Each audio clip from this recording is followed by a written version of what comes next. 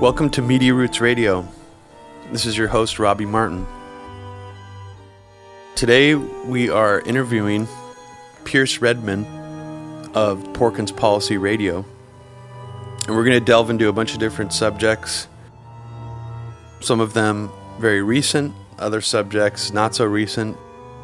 In some way or another, they all tie together. We wanted to welcome to our show Pierce Redmond. So thank you, Pierce, for coming on. Oh, thank you for having me, Robbie. It's a pleasure to finally be on Media Roots. I know we've talked about having me on for quite some time, so it's fun to finally be here. Well, you did come on once before. I don't know if you remember. It was about a year or two ago, I think. Was it? Oh God! Yeah. I was trying to you know what? You're so right too. I was trying to think about that last night, and then I just got preoccupied with something else. But yeah, it's great to have you on again. You're always one of my favorite shows to go on because you always have a different perspective on things than most people who do this kind of work. We should get right into the subject of Afghanistan because you actually brought this to my attention yesterday. I didn't hear anything about this, and there's actually not very much news about this. There should be a lot more. Is that Erik Prince of Blackwater, which changed its name to Z, which later changed its name to Academi, he is proposing a plan, trying to propose it to Trump, apparently, to use privatized Blackwater security forces in Afghanistan as a means of sending all the troops home. Am I getting that? Did I get all that correct? So it's, I think technically the proposal was formulated by Jared Kushner and Steve Bannon, or at least they're the ones that officially brought this to the Pentagon. And I think it was Bannon specifically had a meeting with Defense Secretary Mattis about this idea. But yeah, it would, the two principal people leading this charge to privatize the war in Afghanistan would be Erik Prince of Blackwater and another character who's really fascinating called Steven Feinberg, who is the head of a very powerful private equity firm, Cerberus Capital, which recently just bought up DynCorp. And they own several other related companies in the military and contracting or mercenary firms and in private intelligence. But the big one, DynCorp, of course, which is the largest mercenary firm in the world, is owned by Steven Feinberg. And Steven Feinberg was also one of the early proponents to sort of get on the bandwagon of Trump. He's very close with Peter Thiel. So he was part of this very elite clique of rich private equity, VC type people that surrounded themselves around Trump. And this is I think Erik Prince has sort of been floating this idea quite a bit lately. And Prince and Feinberg, both of their general outlines would consist of, and this is, I think, interesting to point out, they both, while taking out the Pentagon, they both believe that the CIA should be involved and that the CIA should sort of oversee what's going on and work in tandem with either Blackwater or DynCorp or some formation of the two, along with special forces who would still be there, and they would be carrying out operations all over Afghanistan. And, this is... there was a New York Times article that sort of broke the story or the first to report on the story. And even the Times said this has been described as the Laos option, meaning the CIA's secret war in Laos in the 1960s and 70s. I'll read you a brief quote from a radio interview that Erik Prince did with Breitbart. This was maybe a few weeks or so ago. I'll send you the links if you want to posted it for the show. But he said, quote, "I say go back to the model that worked for a couple hundred years in the region by the East India Company, which used professional Western soldiers who were contracted and lived with, trained with, and when necessary, fought with their local counterparts." This is absolutely fucking... I got to stop you right there, Pierce. I'm sorry. This is absolutely fucking nuts. I did not realize when you told me about this yesterday, I just thought it was, Erik Prince sort of floated this suggestion, on a press appearance or something. No. What you're describing to me is absolutely insane. This is Steve Bannon's inner... I mean, I think he's said on record that he thought British imperialism was quite good for the world, which kind of puts him in line with Robert Kagan. Not very many intellectual types say that kind of thing openly. And here you have Erik Prince literally nakedly admitting that he wants it to revert back to that system because he thinks it was good. I mean, even in a more direct sense, he wants basically privatized mercenary forces in Afghanistan to stabilize the region. He recently wrote an op-ed in the Wall Street Journal where he sort of outlined this idea and fleshed it out a bit more. And he suggested that the White House appoint a viceroy to oversee the country and the private military units running operations. So I mean that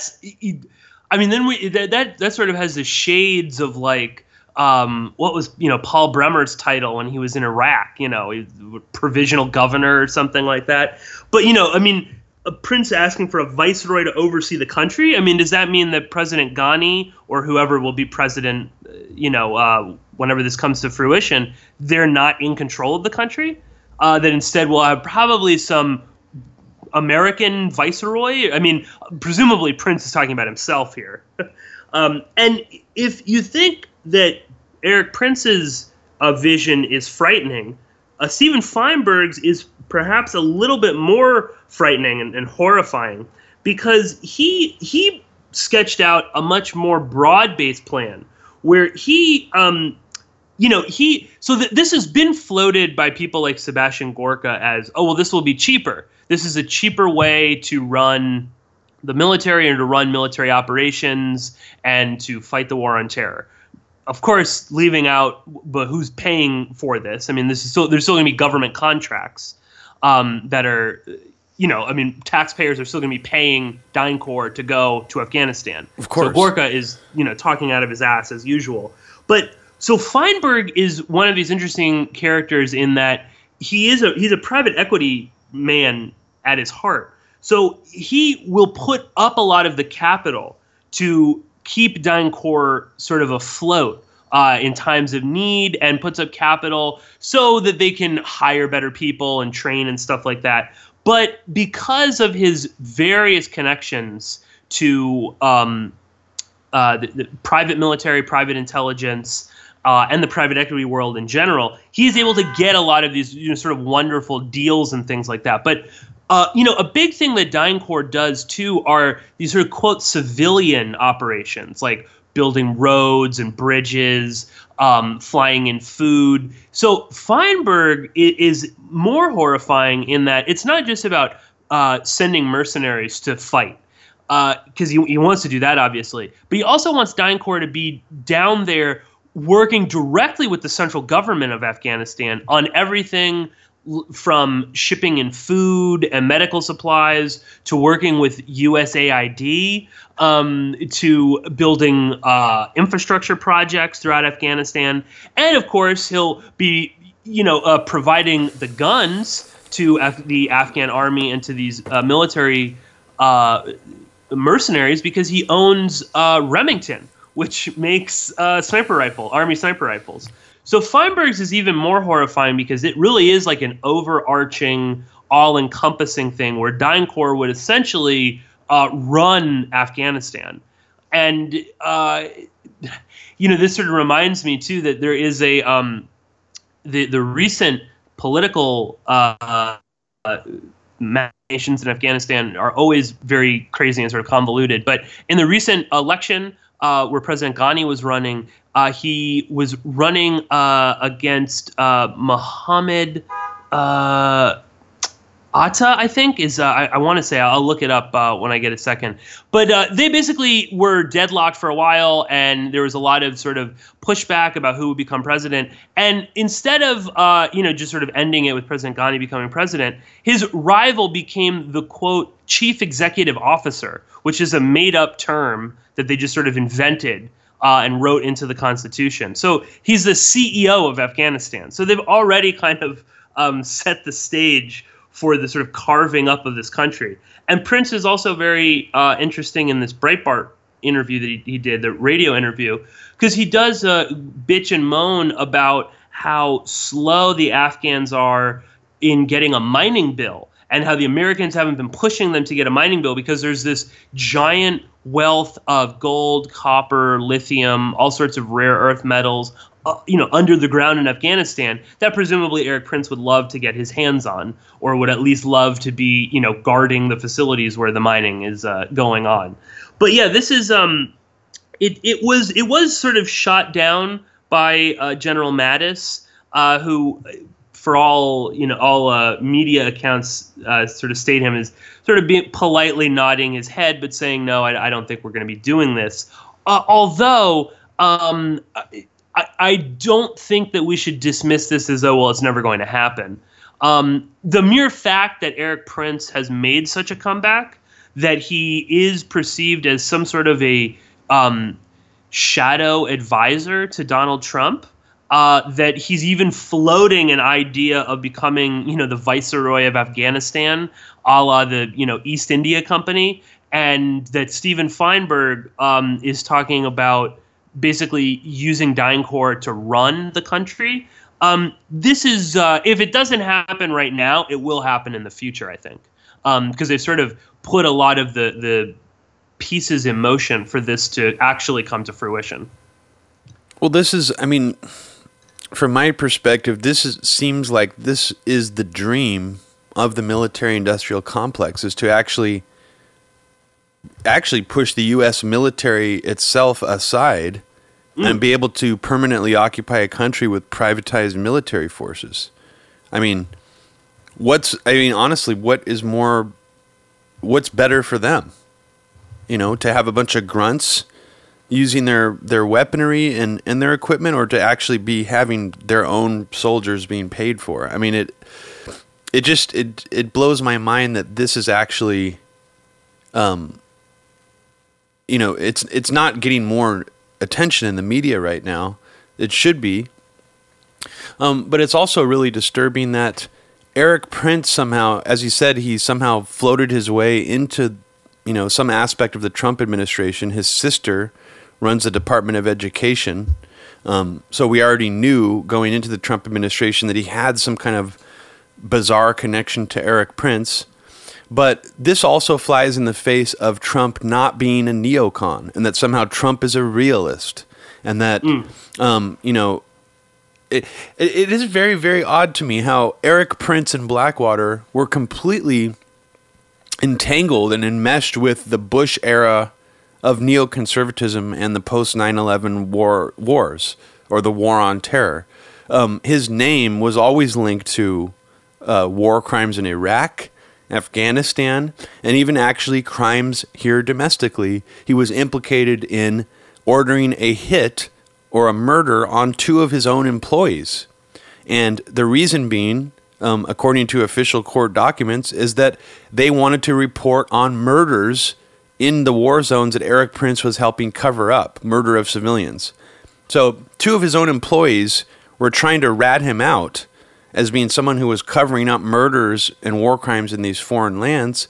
And then he was so upset by this betrayal that he actually ordered a hit on them. And they actually had to file sworn testimony.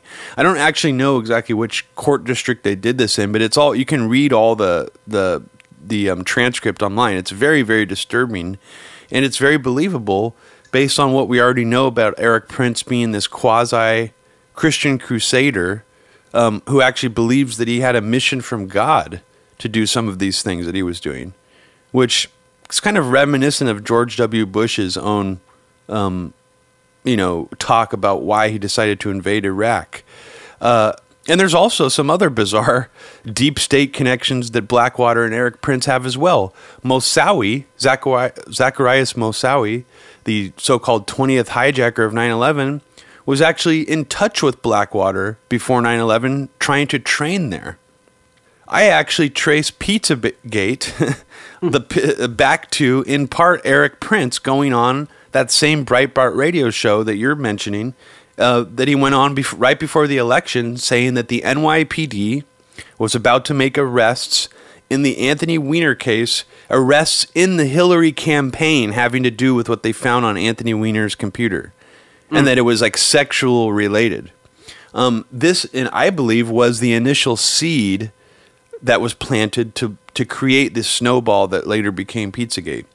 So I find that very interesting that he's also implicated in some of these back dealings, attempts to, allegedly get incriminating information from Moscow or Russia on Hillary Clinton. He's apparently was in communication with, I'm reading here on a Salon article by Matthew Pulver, that he was also involved with that he had communications with Jared Kushner and others leading into the election, trying to set those things up. And he was also an advisor to Michael Flynn, which it just blows my mind that people still think Michael Flynn was going to be some kind of a neocon antidote in the administration. He apparently he was going to be Flynn's advisor if Flynn stayed in. So thank God he's not in there anymore, although McMaster is not good. But even still, it is really strange how all this stuff really does imply that Trump is not some kind of anti-neocon president. And then people like, why don't you talk about Cassandra Fairbanks and why she might have interviewed Erik Prince? Because she used to be from the Occupy movement and supposedly on the left, but now she is part of this sort of controlled opposition, alternative media, pro-Trump media circuit. So what's that about?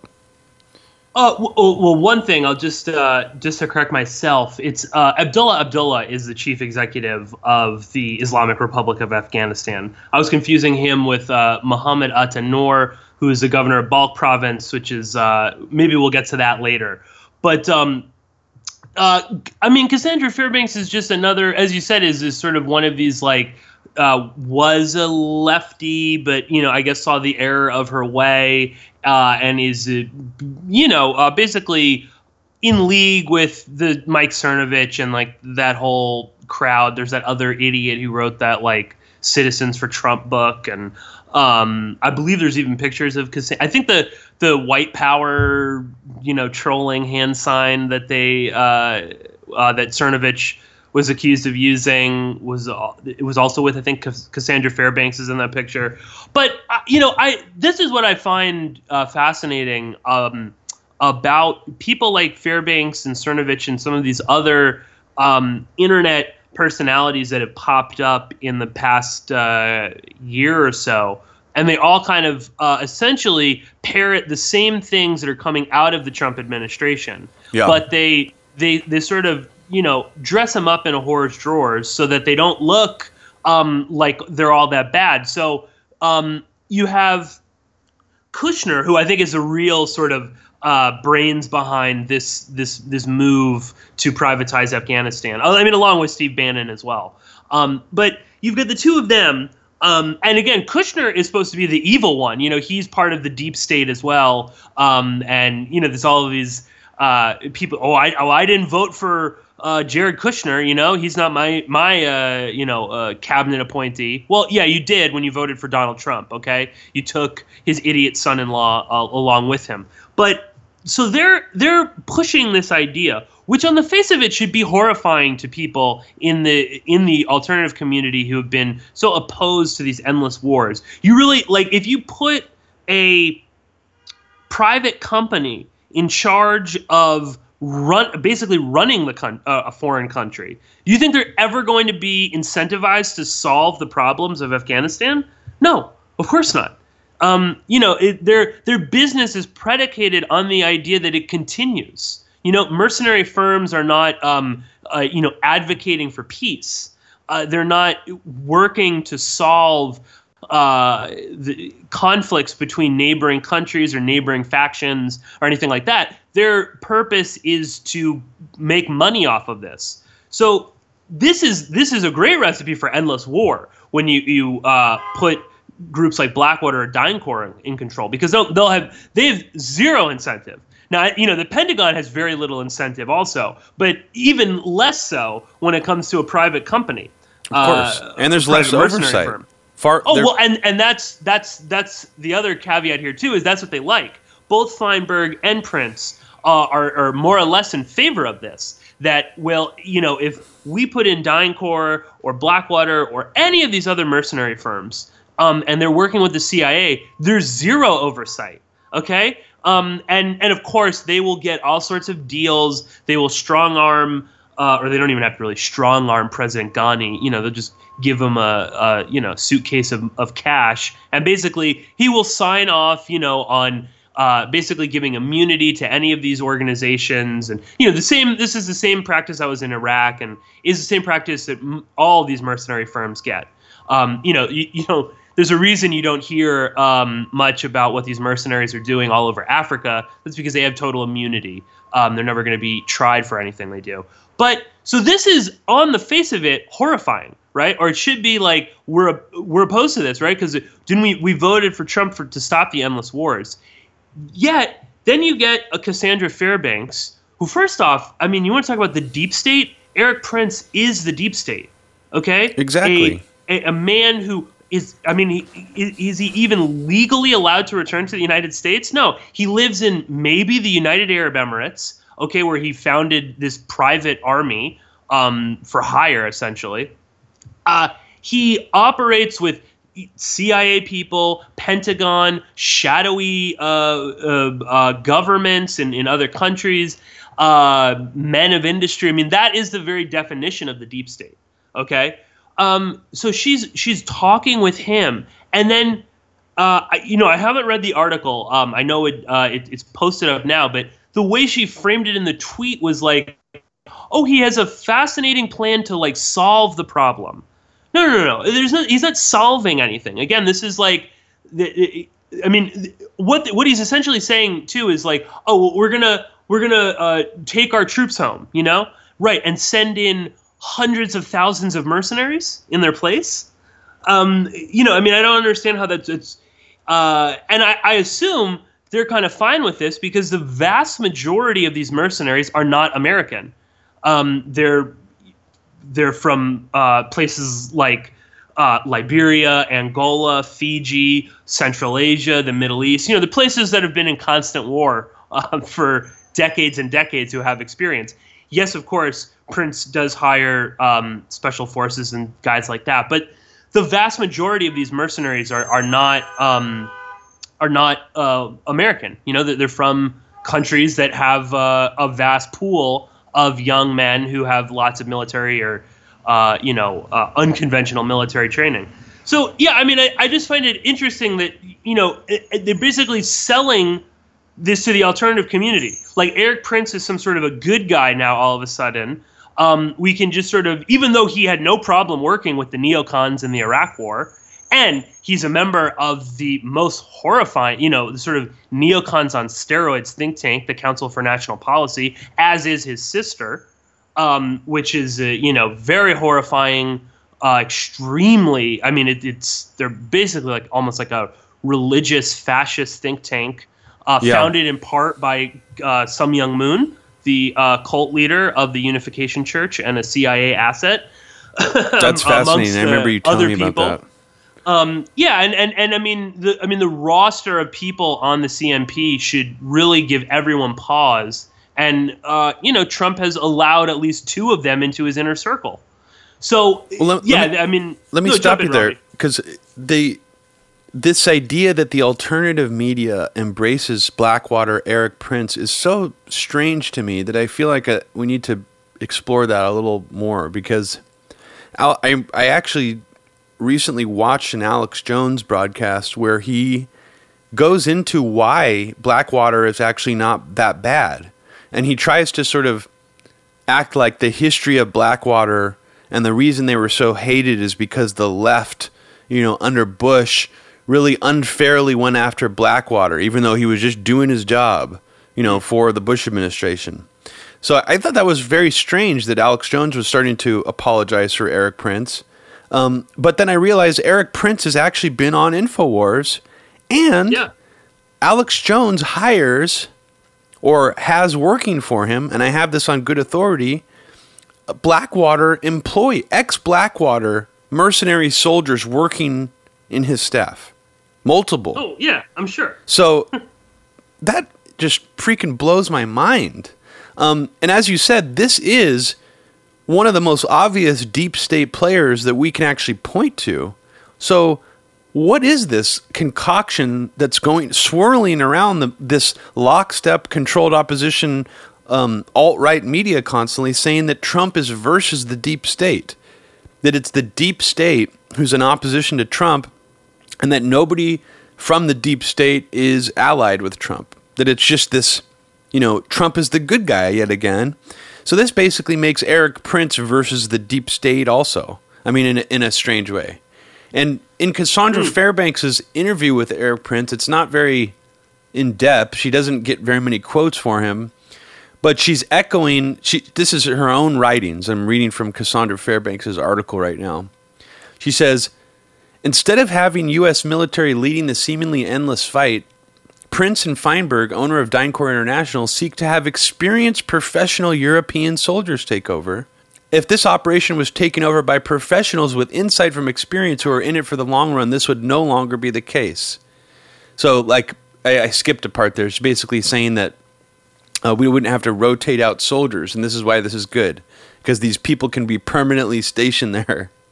And then also she has a very funny quote here from Prince, which to me hones in perfectly into what I was saying, that this is being used as a manipulative tactic to make it seem like, again, that the left is the only one with the problem with Blackwater. It's the left who had a problem with them.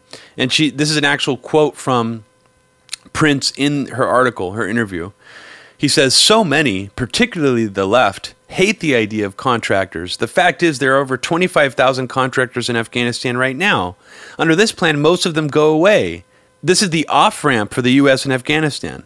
That's just a strange thing to say. He's saying that particularly the left hates contractors. What about anybody who's anti-imperialist? I mean, libertarians don't like contractors occupying a foreign country on behalf of the U.S. empire any more than they like U.S. soldiers doing it. So I just find that a very strange statement that he would act like it's a partisan thing. It's almost like he's trying to reinforce this artificial, nature of what I was talking about in the first place. Oh, definitely. Well, and again, it all has to be the specter of the left, this boogeyman that is a. Yeah, I don't. This is what's so funny too. It's almost as if the Trump administration is not even is like so neocon, but it's so naked in its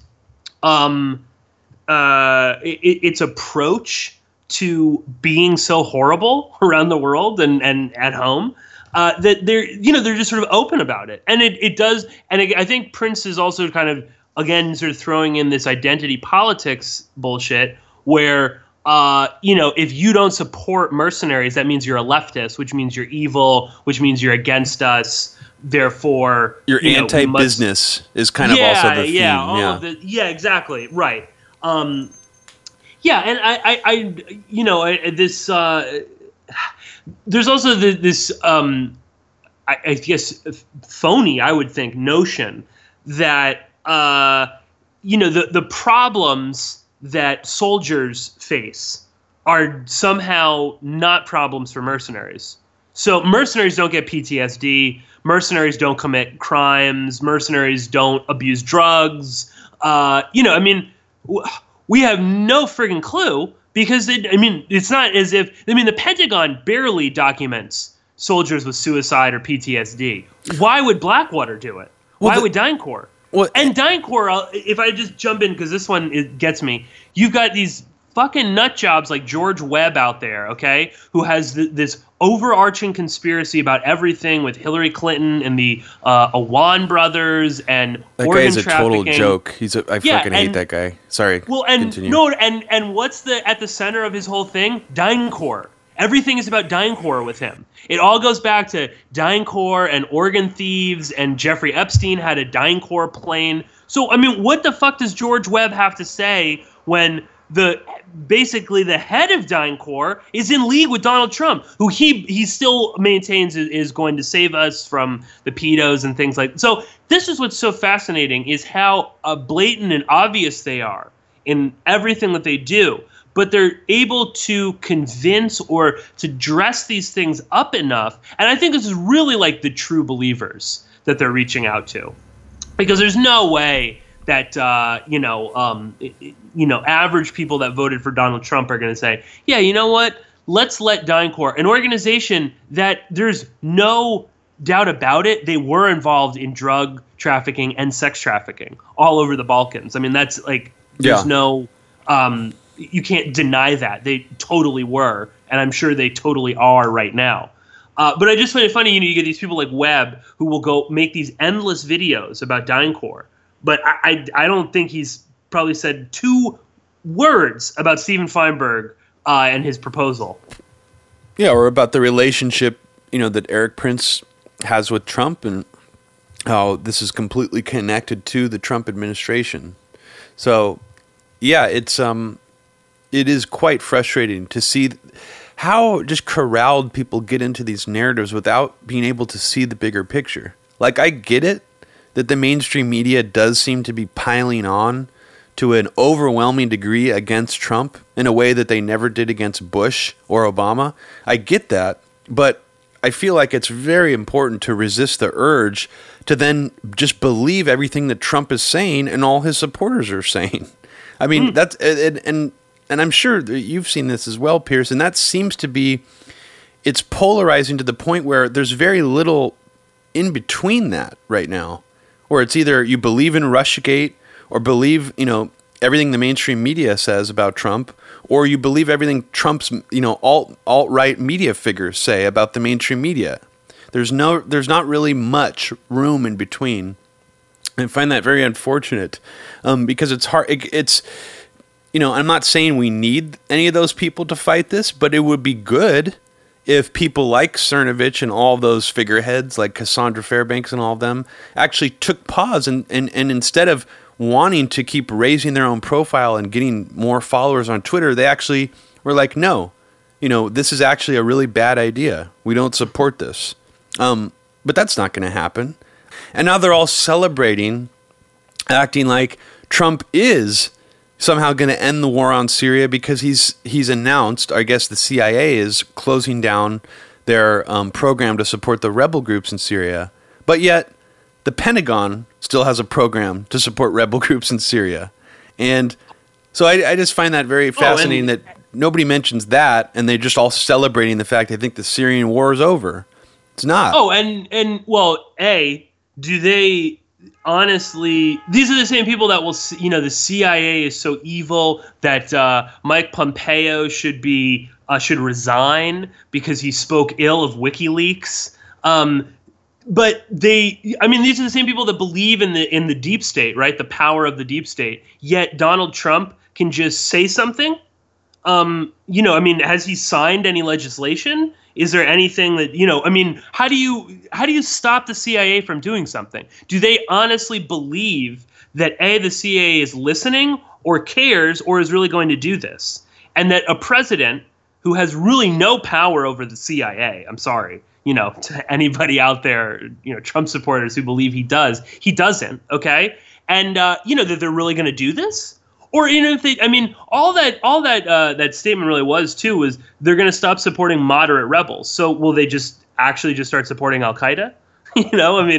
Or is this like, do they honestly believe that the CIA is you know what? Donald Trump doesn't want us there. So listen, every single spy we have, every cell and network, just close it all down. We're packing up our bags. We're going home. and as you said, there's we have no real idea how many U.S. Troops are there.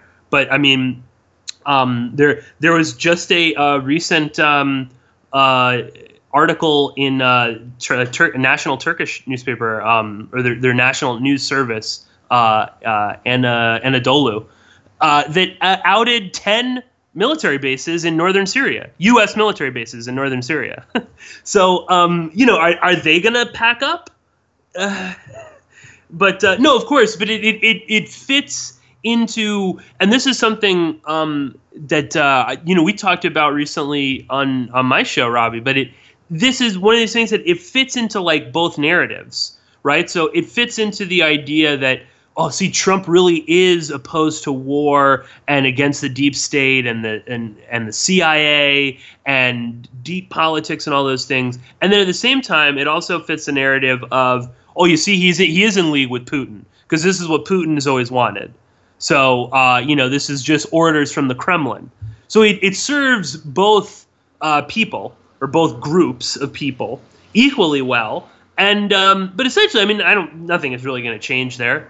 Or if it does, it'll only be a momentary stopgap. I mean, I don't really honestly for 1 second believe that organizations like the CIA, which have been trying to overthrow the Assad family for decades, are suddenly going to stop because the Washington Post reported that Donald Trump said, no, don't do it. But yeah, furthermore, again, this, talking about the, Erik Prince and Feinberg and things like that. I mean, will we start seeing mercenary firms acting there? Still, the door is open for that in Syria.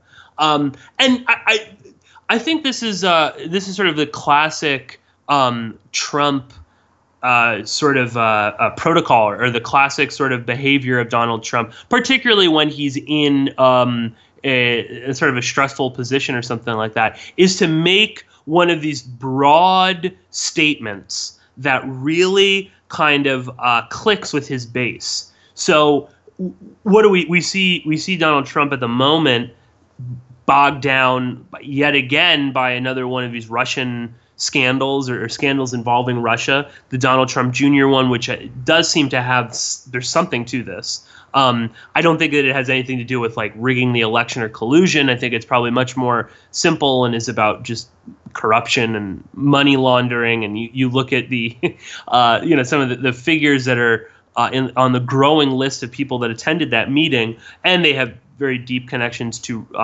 figures that have been accused of money laundering and whatnot. So that's probably what that is about. But Donald Trump is bogged down in this again. Okay, he can't get a health care bill passed. He's complaining. We need to elect all new Republicans so we can get a health care bill passed, rather than just write a decent health care bill. So he's got all these things going on. So then what does he do? He needs to sort of rile up his base. So he pulls out this ludicrous idea that he's going to just change the war in Syria all of a sudden. He's going to get the CIA out of there. And this plays so well to his base, but he doesn't really have to deliver on any of this. And where's the burden of proof here? Are we just really meant to believe that this is just going to happen? I mean, how do we know the CIA is out of there again? So this is just another one of these sort of classic, it's just like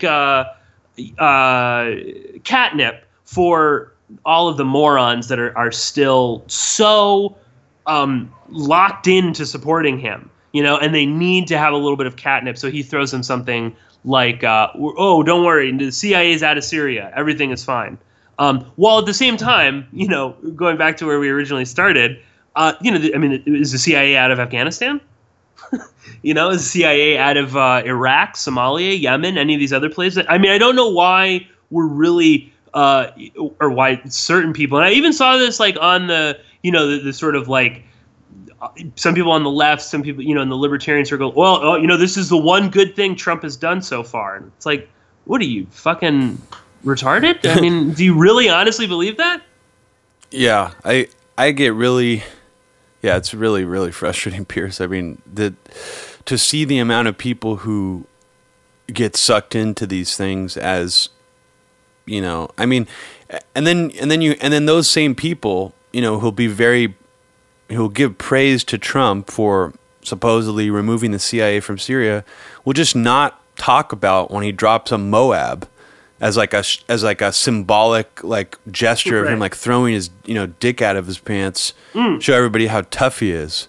You know, they just won't talk about that or talk about how awful that is. I mean, I even saw a lot of anti-war libertarians just not mentioning that, you know. I mean, and it's ISIS again, so nobody even really on the anti-war imperialism side seems to have a problem with us using ISIS as an endless excuse to do horrible shit in the Middle East. And what's also interesting to me, Pierce, is that the CIA funding jihadis, you know, putting that in quotes. I don't like using that term myself because jihad is not synonymous with terrorism or even radical Islamic beliefs. It's a term that's in Islam. It's been there for hundreds of years. It traditionally means a religious struggle. I mean, that's what the term generally means. Jihadi and sort of this idea, Islamo-fascist, radical Islam, I think that there tend to be code words used by the right, seeped into the new atheist movement. And what's funny, you just mentioned the left's, softness on Syria or the wrong approach to it. I see people on the left, even the very far left, actual Marxist activists on Twitter, praising the YPG in Syria, which is a rebel group, because they are the Kurdish. They're based from the Kurdish Workers' Party, a Marxist-leaning Turkish like Workers' Party. So, to me, that's incredibly surreal because from my perspective, and I'm sure you probably feel the same, is that it doesn't matter to me what degree of religious fundamentalism they have. Funding any mercenary group to destabilize a country is a bad idea. We shouldn't be doing it. I really don't understand this. I know what you mean too. You see them going on and on about the YPG, which is the CIA's favorite, one of their favorite groups to fund in northern Syria. I mean, that is, I mentioned earlier that the Anadolu news agency, which is like the state, it's like state news in Turkey. They recently released, complete with a map and detailed descriptions of 10 Pentagon bases in conjunction with the YPG all over northern Syria. So is the YPG, and this isn't, this is sort of like the Kurds are always used as a, they've always been used as a sort of like a puppet force, and at some point you have to wonder what the Kurds, how many times are you going to be led down this road of, oh, well, help us now, us meaning the American military, help us now, and then we'll give you independence later. It doesn't happen. Yet they still kind of fall into that trap over and over again. But, Turkey's response to this, or the journalist's response to this for publishing it, well, they shouldn't have sided with the terrorist organization. I don't know quite what these Marxists are thinking. The YPG is so wonderful while they're working with the Pentagon, which is one of the ultimate evils. Definitely opposed to the struggle of the working class. I know. They just sort of get a pass on that. This is sort of like that very muddled reality of Syria and Turkey as well. What's actually, because then you can run into an issue right now where Turkey seems more and more as if it's shifting away from the sort of traditional alliance with NATO, and you see them doing things. Not only the crackdowns and things like that, but threatening to buy missile defense from the Russians and then the Chinese and then the European, everybody but the U.S. and the sort of NATO bloc countries. And then you see them doing things like outing military bases. If you read the article, it's like specific directions on like how to get there almost, and along with a map. So, I mean, now you have the threat of, I mean, are we going to become embroiled in some sort of a conflict with Turkey in northern Syria? I mean, how does that play out? How does Donald Trump even approach that? And, and then what happens to the poor Twitter Marxists? I mean, are they going to support the YPG and the Pentagon in their fight against Erdogan, who is also has been kind of positioning himself more and more as one of the alternative, power centers in the world. So, he's not aligned with NATO, yet he's going after the YPG. So, but this is, the sort of the complexity of geopolitics that's sort of lost again in this in a world in like Twitter where you just tweet some inane meme about the YPG or about how wonderful Erik Prince and Blackwater is. But you don't really kind of look at the nitty gritty details and see how this is actually going to sort of play out on a larger scale. Yeah. And as you were saying earlier, I mean, the lack of accountability, just going back to Blackwater and this idea of DynCorp mercenaries, it's already been made clear through a lot of the worst leaks about the Iraq War were from mercenaries and contractors. I mean, the video of the I believe they were Scottish Blackwater contractors that were driving around Iraq's freeways, just machine gunning random cars and laughing as they would fly off the road.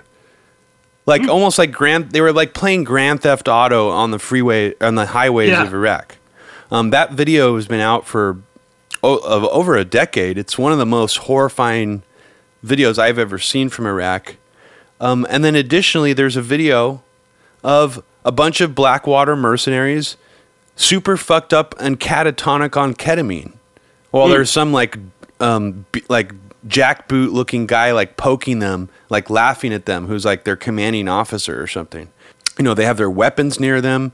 I've talked to people who served in Iraq who've actually seen Blackwater contractors just randomly firing their machine guns out of windows onto the streets below during like a drunken rage-fueled party in a rooftop, penthouse of some Iraqi building they've occupied.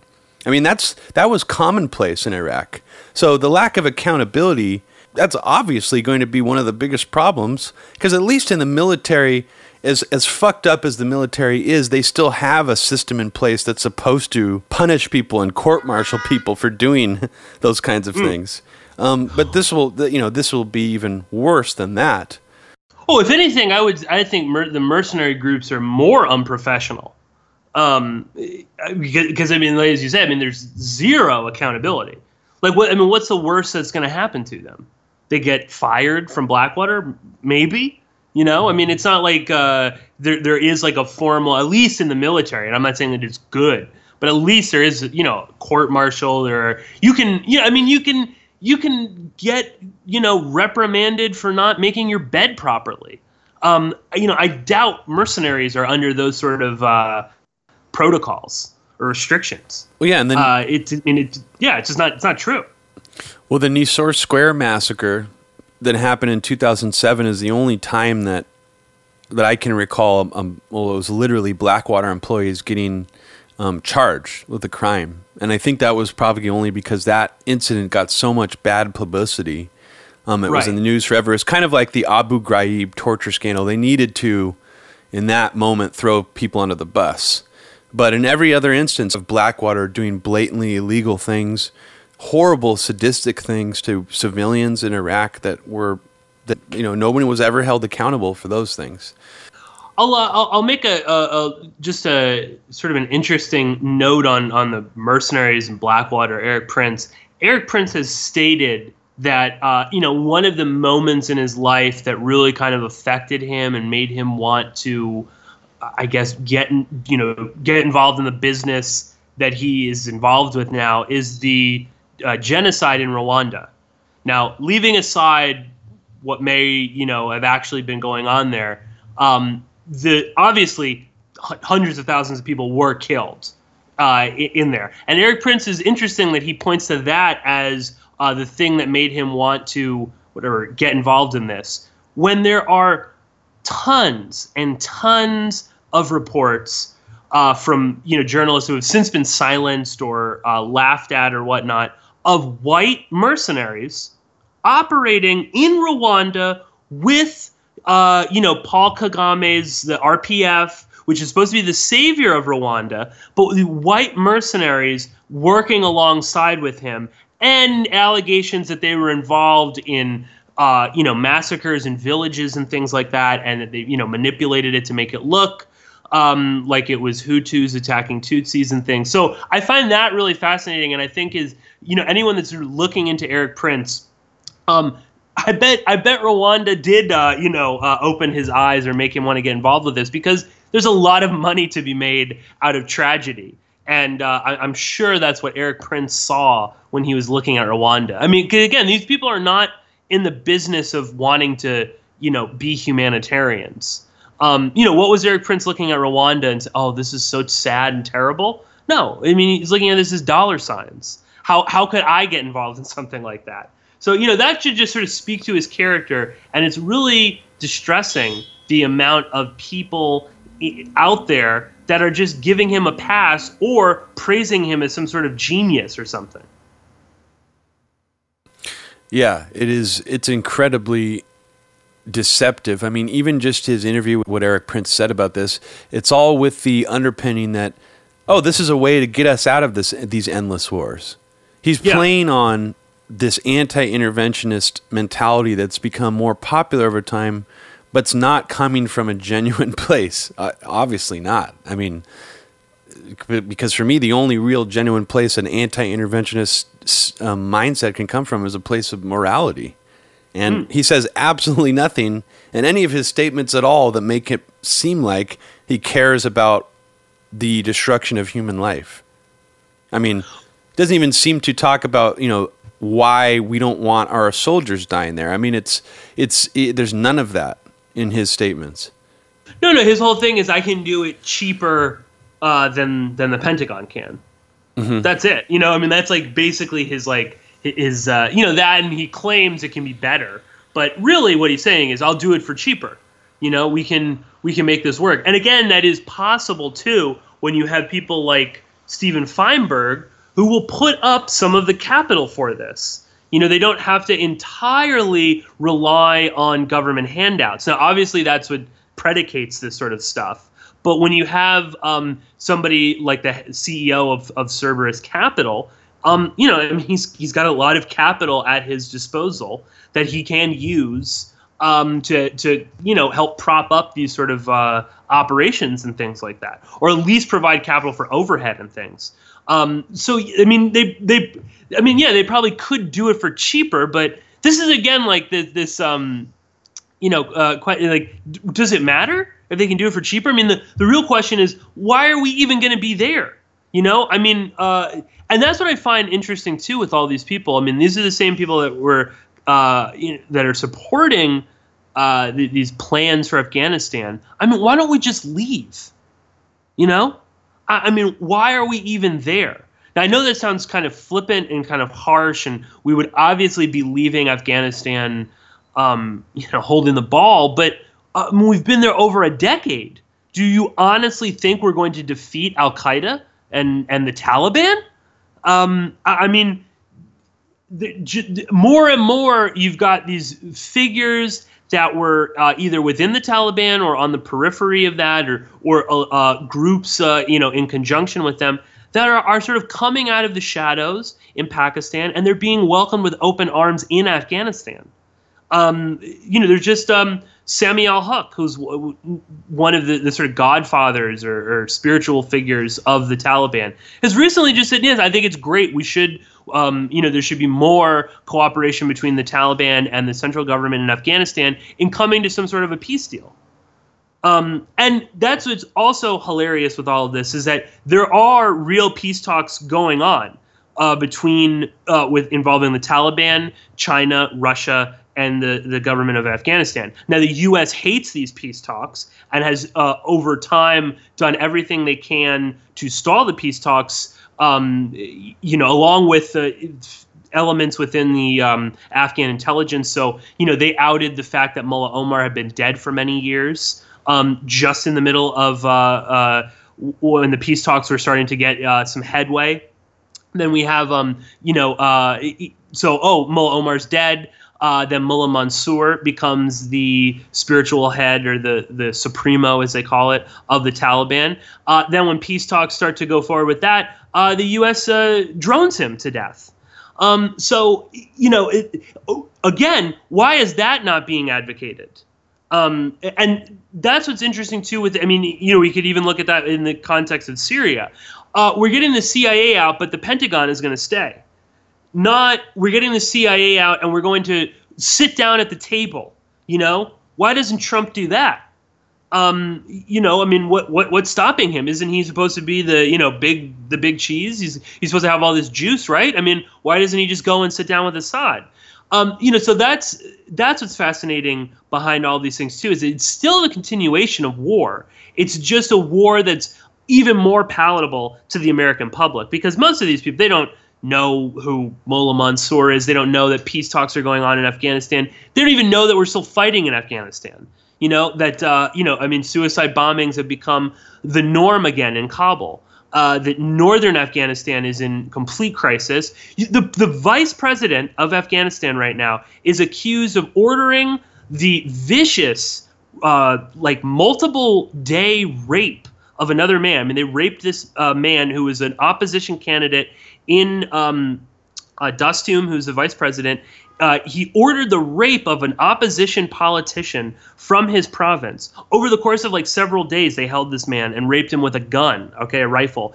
Dastum is now hiding out in, supposedly still in Ankara in Turkey, because he's afraid, he doesn't want to return back. But he's building up his own political base. He's aligned himself with Mohammed Atta-Nur, who I mentioned earlier, who's the governor of Balkh province. So now you've got two rival factions, including the vice president. Why should we even be there? What do we have to gain from any of this? And of course, the elephant in the room is heroin and the opium trade. That's the only real reason that we're still there, and the only real reason that we're going to continue staying there. But why not let peace talks go forward? Why are we, instead of that, again, from the people that were advocating that that's what Trump was really about? No. Let's hand over the ball to Erik Prince and Steven Feinberg, Feinberg is a quintessential sort of, New York, Wall Street, Goldman Sachs type character, who we know very little about because he's very secretive as well.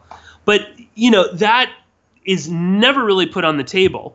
Instead, as you say, Robbie, it's just sort of more endless war. But this is even better, because now it's not even American troops, it's foreign troops. And they're not even really troops, they're mercenaries. So we can look at the way the press covers things in Afghanistan. Vis-a-vis the Pentagon. You have to be assigned to a unit. You travel just with the unit. You basically write what the unit wants you to write. You're controlled from point A to point B. So do you think Erik Prince is going to let some journalists go on ride-alongs? I doubt it. Maybe a few correspondents from Newsmax or Breitbart will be allowed to follow and get a very sanitized view of whatever they're doing there. But there'll be zero media presence as well. But I'll stop talking, because I know I just sort of went on and on there for a while. Oh no, it's fine. I know you need to run probably right now, and we didn't get a chance to talk about the Manchester alleged ISIS attack. I'd like to talk to you about that some more next time we get a chance to talk. But I just wanted to mention really quickly to close us out here that there's just if you start looking into Blackwater's activity, there are so many things that I think just got lost in the shuffle over time. The main things, the Nisour Square massacre, those things got a lot of media attention, but other things just didn't at all. Like this story I just found searching while we were doing this interview, that the CIA was using Blackwater mercenaries on private hit squads in European countries. The CIA used a Blackwater assassin team to track down an Al-Qaeda financier in Hamburg and try to kill him. I'm not sure if it actually went through with it, but this was actually deployed back in 2004. So who in the fuck knows what Blackwater's actually been up to? Yeah. And we know how much privatization happens with the CIA and even the NSA now, that this is how things will become more unaccountable and less transparent over time, unless we speak up against it.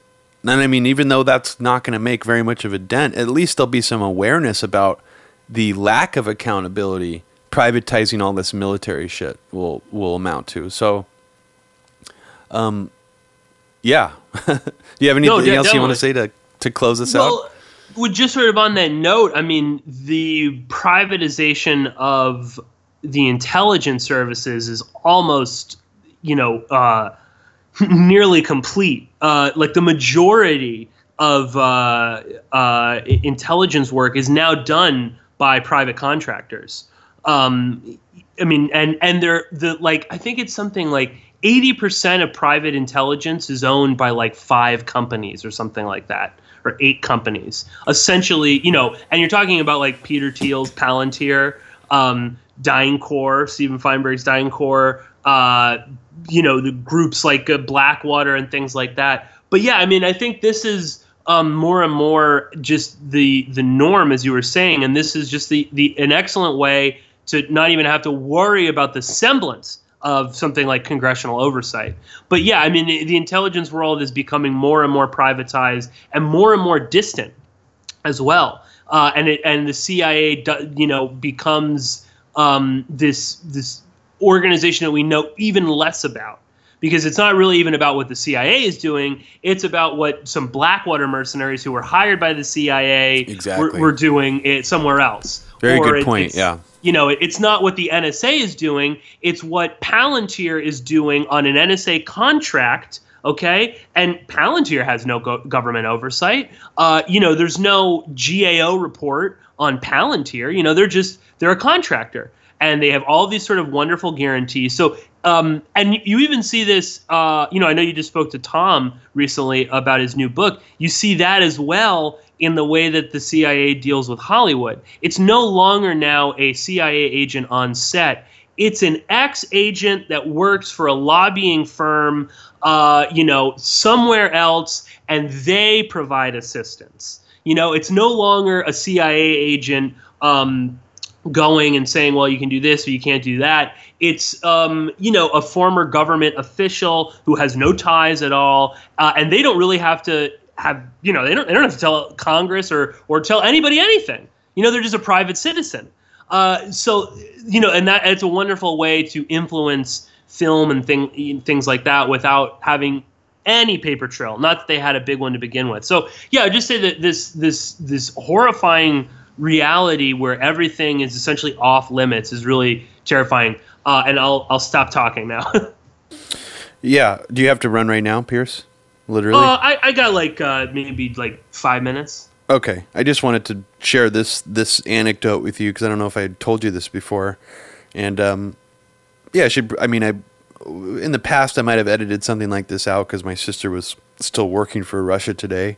But interestingly, while Abby was still there doing Breaking the Set, she remembers thinking it was very odd that Russia Today was very eager to interview Erik Prince. And this is around, I think it was like 3 years ago.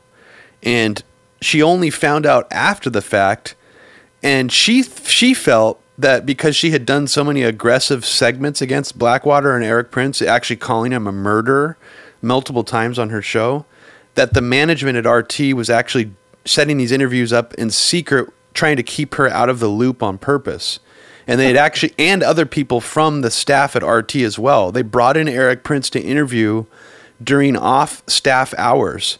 Because at the time, remember, there was a lot of leftists working for RT who absolutely hated Erik Prince and Blackwater and who knew all the horrible shit he did. And I actually kind of blame Russian media a little bit for trying to prop up Erik Prince as some kind of non-neocon good guy kind of a figure. I mean, they really, if you watch the interviews that RT did of Erik Prince during this time I'm referring to, total softball interviews, disgusting, really. Oh, yeah. Well, who knows how many Blackwater operatives are working in Russia for the Russian government? Or, you know, that in too. Chechnya. I mean, that's the thing. If let's say Trump and Russia really do come to some sort of, you know, agreement in Syria, who's to say we won't get Blackwater forces in Syria? And then somehow that'll be sold to the alt-right as a good thing. Oh, no, I was saying that when you were signing the package, I was saying that, you know, what if that's a possibility? Oh, you know? yeah. I mean, Sorry. It doesn't, like, you know, I mean, that's totally on the table. Yeah, in case anyone's confused, I literally had to sign for a package in the middle of the interview, and Pierce was saying things that I was upstairs while he was talking. So sorry about that, but no, I'm glad we've had this discussion. I think it's been a while since Blackwater has been talked about this extensively on Media Roots, and I'm really glad we've had the chance to do it today because everybody needs to know how horrible Blackwater is, and DynCorp is as well. I mean, DynCorp is a much bigger corporation. It's ranked in the top, I believe it's in the top 5 or perhaps the top 10 defense contractors, military companies in the world. So this is the military-industrial complex getting an extreme foothold in the Trump administration. He's going to rebuild the military and inject billions of dollars into this effort. I mean, this is PNAC's wet dream, I think. Once you inject that much cash and you give the military-industrial complex a leg up like that, war will follow. That's how these things work. So, I mean, it's a tale as old as time. I mean, this is how these things work. Is the military-industrial complex will create an urgency for war just by its very relationship with the U.S. government, the amount of money being circulated through it, into it. Well, especially if you put them in charge, literally charge of running wars. I mean, then the wars will never stop. I mean, there's no way they could stop. Well, he's a businessman, Pierce. It's a smart business move, right? Yeah, I mean, it is. It is. It's a very smart business move. I mean, you know, give them that. It's very savvy. But you know, not for the rest of the world, which is basically just going to be oppressed by these people. Well, I think that about wraps it up. But we should continue this conversation again soon, and we're going to be doing more Media Roots Radio episodes. So hopefully we can have you on again, perhaps next month. I'd August. Love to. But do you have anything else you wanted to say about, like any plugs? Mention where people can listen to your radio show. Yeah, so you can find all of my stuff at my website, which is PorkinsPolicyReview.com, and you can also listen live on Tuesdays from 3 to 5 p.m. Eastern on American Freedom Radio, and that's the main station that broadcasts my stuff. I'm replayed on a bunch of stations later on, but AFR is my home base, and they just do a tremendous amount of work. So definitely, if you want to listen live, then just tune into AmericanFreedomRadio.com 3 to 5 on Tuesdays. And I've got some things coming up. I've got a new. I know I sort of rambled on a little bit about Turkey in this conversation, but I'll be doing a subscriber podcast all about the 1-year anniversary of the coup in Turkey. So if you want to listen to that, you can become a subscriber to my work at patreon.com/Pierce Redmond. And I've got some stuff with Tom Secker on the horizon, and that we're working on a few other little projects. So I'll let you know, Robbie. Maybe we can talk about it on Media Roots when it happens. But thank you so much for having me on. Yeah, thank you for joining me, Pierce. And have a great rest of your day.